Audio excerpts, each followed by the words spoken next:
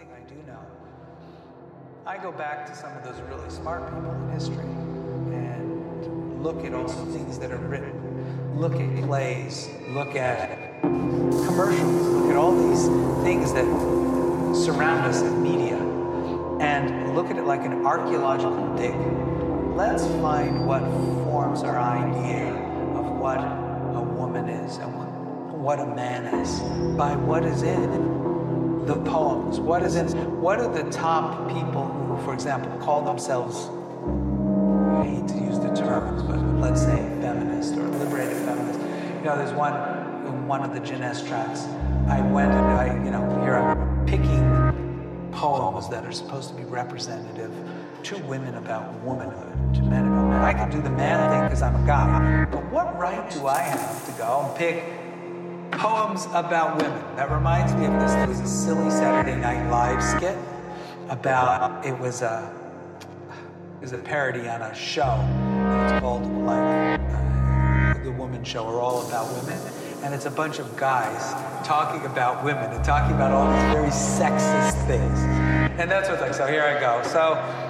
So I look and I try to find out who is, who are top, feminist or female representative authors. And then I found a woman that got together, like 30 of them, and they all picked, all these women who are authors, who are published and things like that, picked the top 5 poems that every woman should read that represent that. That was pretty good using their authority. And when you compare that to the male poems, it's striking. And it's striking what these poems educate us to do. And by looking at literature, looking at our culture, looking at this stuff that we all produce for each other, what are these things saying?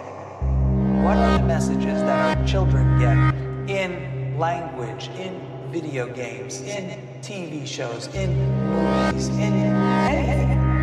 What are they, Even people with take the word hysteria. A lot of people don't know what the root of that is. And that's something that really slants against women. Oh, it's hysterical. Hysterical can now be funny. Hysterical, history this, history that. It's all about the uterus and all about things with it.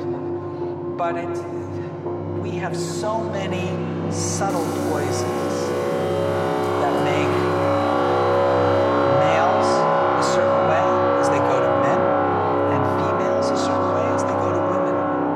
And to become aware of them is striking and startling. And both sexes, humiliating. When men find out really how awful we are, it's humbling, it is scary, we don't know what to do.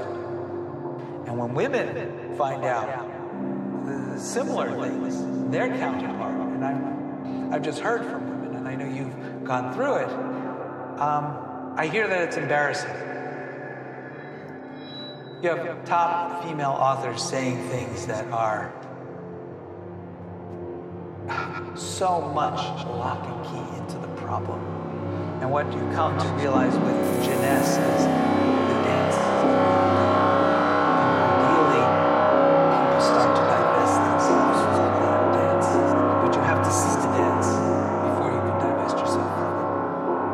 And I think it's many weeks of education in groups with men and women that come to trust each other and come to share very directly and look at these things and truly look at them. And my hope is that this study is a transformational process that will bring more and more people to see the different things, or some of the different things that are going on. And in bringing this ability to see to people, the hope is that over time we will evolve beyond it, which I believe so. I had learned, like distinctions in language. Once you learn the distinction, like you learn the difference between good and well, it's very hard to use them incorrectly again, or nauseous, nauseated. Someone says I'm nauseous. Once you understand that funny. To say I'm nauseous, you know what it if I'm saying I'm nauseous, it means I am making other people nauseated. The feeling of nausea is something that is very uncomfortable for us, and if we have that feeling, we are nauseated. If we are nauseous, we give other people that feeling. Yeah, so I'm nauseous, everyone in the room feels nauseated. So it's sort of this funny thing. Now, are you going to be able, next time you go, as many people don't say, oh, I'm nauseous, or no, nauseated. Yeah, totally. See, because you see it.